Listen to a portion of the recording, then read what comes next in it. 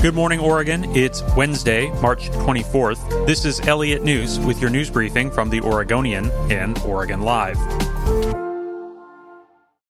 A decade of rapid apartment construction across Portland is coming to an abrupt halt, with permits for new multifamily projects down an astonishing 2/3 last year. Portland's decline is far outpacing other West Coast cities. Economists warn the city is headed for another housing crunch, which could trigger another cycle of skyrocketing rents, displaced tenants, and homelessness. Developers blame a city requirement that mandates affordable housing in all large residential projects. Affordable housing activists say the market is just cooling off after years of rapid construction, and as the pandemic has slowed or stopped climbing rents. On Tuesday, Portland City Auditor released findings that the city's building permit process is too slow, and that it could hamper the city's economic recovery once the pandemic has receded.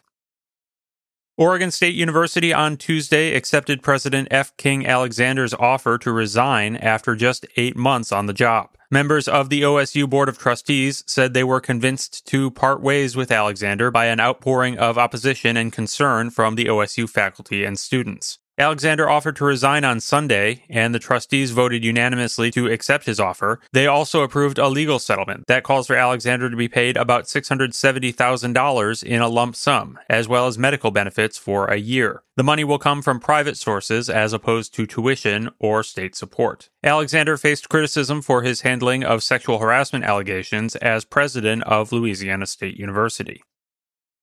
The number of COVID-19 vaccine doses headed to Oregon pharmacies has grown dramatically over the past several weeks as the federal government has continued to ramp up its pharmacy program. Oregon pharmacies will receive more than 44,000 COVID-19 vaccine doses this week through the federal retail pharmacy program. That's up from 24,000 per week earlier in the month. As the number of doses headed to Oregon pharmacies has increased, so has the number of pharmacies participating in the federal program. Over the last several weeks, CVS, Rite Aid, Walmart, Fred Meyer, and other Kroger companies have joined Albertsons, Safeway, Costco, Walgreens, and Health Mart pharmacies in Oregon in participating in the federal government's pharmacy program. Bi-Mart pharmacies are not participating in the federal program, but received 4,700 doses this week from the Oregon Health Authority's allotment.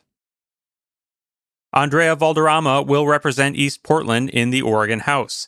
She replaces former Representative Diego Hernandez, who resigned last February. The Multnomah County Commissioners appointed her to the position during an online meeting Tuesday. Valderrama, a Democrat who has worked in Oregon politics for years, is chair of the David Douglas School Board and policy director and a registered lobbyist for the American Civil Liberties Union of Oregon. She ran unsuccessfully for a Portland City Council seat in 2018. Hernandez resigned under pressure after a panel of lawmakers found he created a hostile workplace by pressuring women who worked in the Capitol to resume relationships with him.